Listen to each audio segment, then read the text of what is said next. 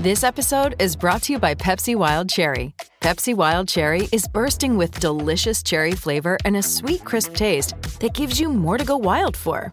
Getting wild may look different these days, but whether it's opting for a solo Friday binge watch or a big night out, everyone can indulge in their wild side with Pepsi Wild Cherry. Also available in Zero Sugar. So grab a Pepsi Wild Cherry and get wild.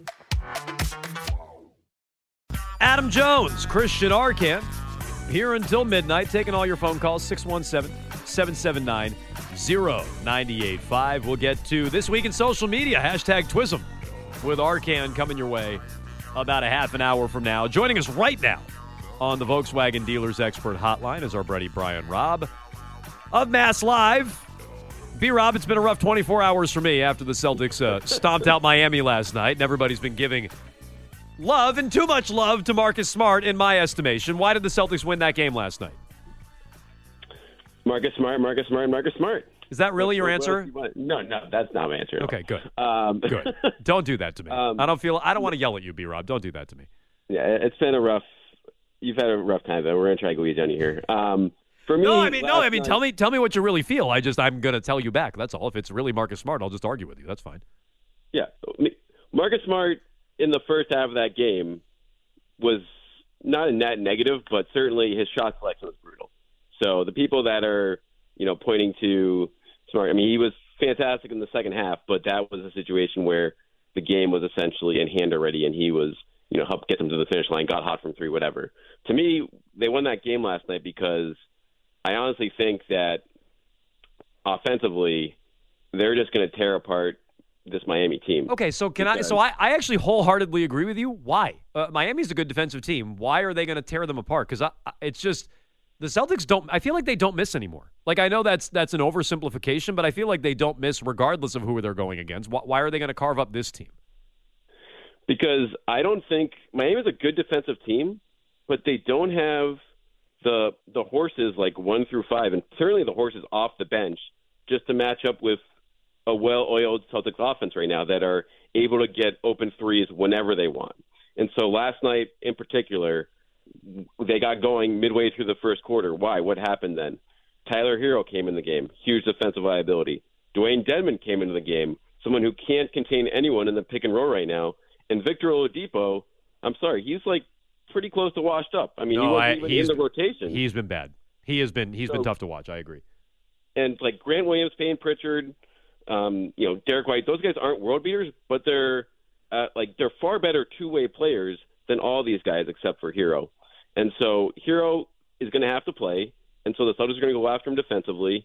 And then you just look down the rest of the way, like Max Strus, Gabe Vincent, those are fine in the regular season if you're Spoelstra and can scheme things up defensively, throw in some zone, kind of play the system. But against talent-wise, what the Celtics have right now, and Tatum and Brown and Al Horford's shooting the lights out this postseason, and Smart obviously has had his moments too. There's too much ground to cover there, and I think these open shots aren't going to go away for them, Jones. And so in a 7-game series, I think they're going to win this series with offense more than their defense. So I agree. In fact, I think that's how it went against Brooklyn too in the first round. I think their offense was great against Brooklyn, and some of that is because Brooklyn is just horrible defensively. But I didn't think the Celtics' defense was great against Brooklyn. I thought it was a lot better in the second round against Milwaukee and, everybody not named Giannis.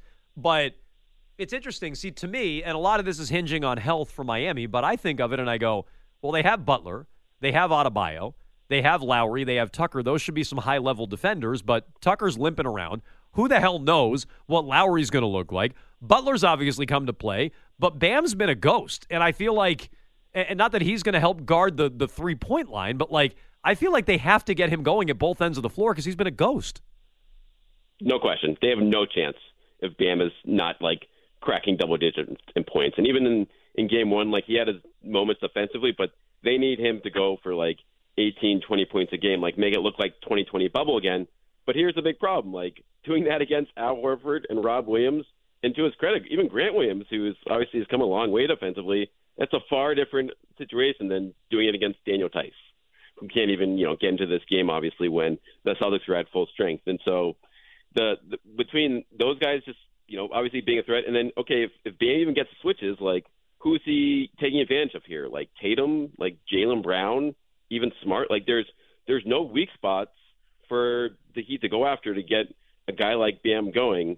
And so from that standpoint, it's just going to be tough for the Heat offense to keep pace with what the Celtics offense can do. Like both these teams are going to be able to score, but the Heat just don't have the options to create enough, I think, especially with shot creation against this Celtics defense to keep pace with. I go back to the regular season game, the last time the Celtics lost 2 in a row, and that was against Miami. The Celtics didn't have the Time Lord in that game. He was the only guy missing. So they had Grant, They had Horford. I mean, Adebayo was really good in that game, and my recollection was he was really good in that game. He had 17, 12, and 8.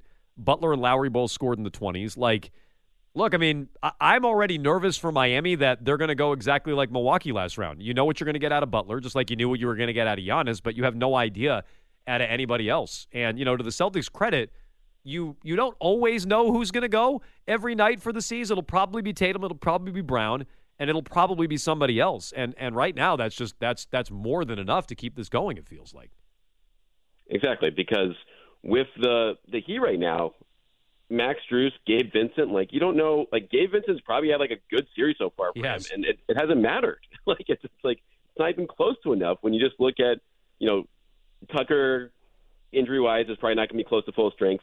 Lowry, I think he's been terrible all postseason, Jones. Even when they've he's only with this injury. How many games has he played? It wasn't many, right?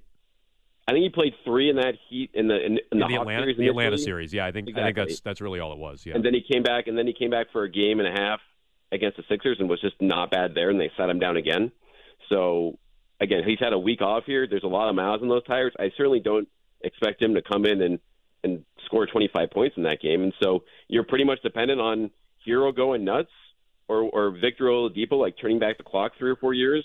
And we all saw a taste of Duncan Robinson last night too. And that I don't think is going to get you. He just has lost some magic touch as well this year. All right, so you think it's over? Yeah, I mean, I had Celtics in 6 here, and certainly the Heat could come in here and tomorrow night and make me have Ed go over my face right now. But I honestly think the Celtics. This might be. I think the last round was potentially the East Finals in terms of talent level, even without Middleton there. I just think the Bucks defensively are just the much tougher team for matchup wise for the Celtics. I think when you look at Miami right now, that's crazy, right? Because Miami's a better defensive team, but Milwaukee might have been a tougher matchup. I mean, that's a good way of putting it. Yes, it's just you have the Giannis factor, and for as good as Butler is, I think the Celtics have breathed a huge sigh of relief in these games in terms of the toll of having to contain Giannis for 48 minutes for all these games, and then him and Brook Lopez just guarding the hoop. And I think the fact that Bam Adebayo, I mean, he's a good defender, but he's certainly not a defensive presence that those guys are down low in terms of being a deterrent at the rim. And so if that opens up for them, and then with Tatum and Brown, I think that the one other thing too in this series, Jones, is Jimmy Butler. He's not really guarding those guys a lot. I think he's trying to save himself defensively. You'll see him on other guys over the course of the game. And so if that's going to be the case, then Tatum and Brown, one of those guys are going to go off most nights here because PJ Tucker's not going to slow him down enough.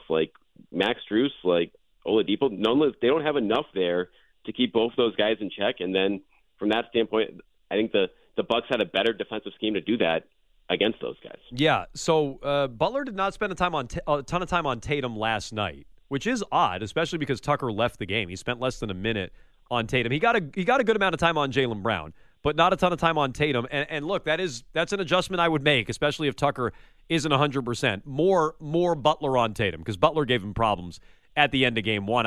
Butler had Tatum hanging his head at the end of game one, blocking him in the quarter. He scared him into that brick that Tatum had at the end of the fourth quarter of game one. So I would do more of that as well. Let me ask you, B-Rob, since I know you think the series is already over.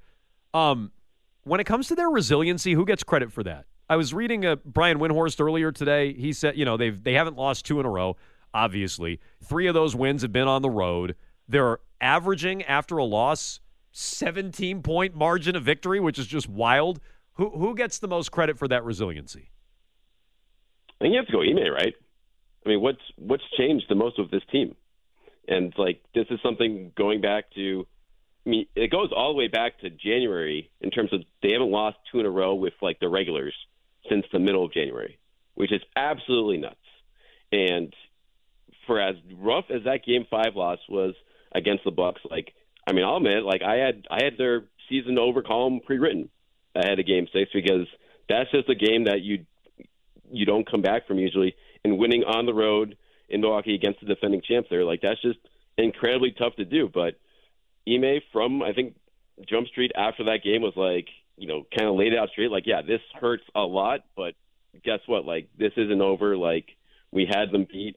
And I think, there's been a lot of growing pains with this team over the years. Maybe that experience, kind of added up and helped out guys like Tatum, Brown, and Smart to get that perspective, and obviously all the collapses they had in the first half of the season. But I give a lot of the credit here to, Ime Udoka just to, like, empowering these guys, being real with them all year long, and then, obviously having the right game plan and having them play free in those moments. Well, and I agree. I mean, my answer would be Tatum. Like, I think Tatum has reached his potential, but I think Ime let him do it. Like, I don't think he would have reached his potential under Brad, and I do think Ime Udoka deserves a lot of credit too for just the way they respond. Like, I mean, Tatum's the one who responded in Game 6 against Milwaukee, but Udoka was sitting there going, look, like we shouldn't have lost that game. Like, we're in a good spot. Like, that calming presence, even though Brad seemed very calm and stoic on the sidelines, it seems like the way Udoka handles them gets better results. It just does. He's Brian Robb. You can check him out at Mass Live. You can follow him on Twitter at Brian T. Robb. B-Rob, as always, we appreciate the time, especially on a Friday night. Thanks so much. And thanks, Jones.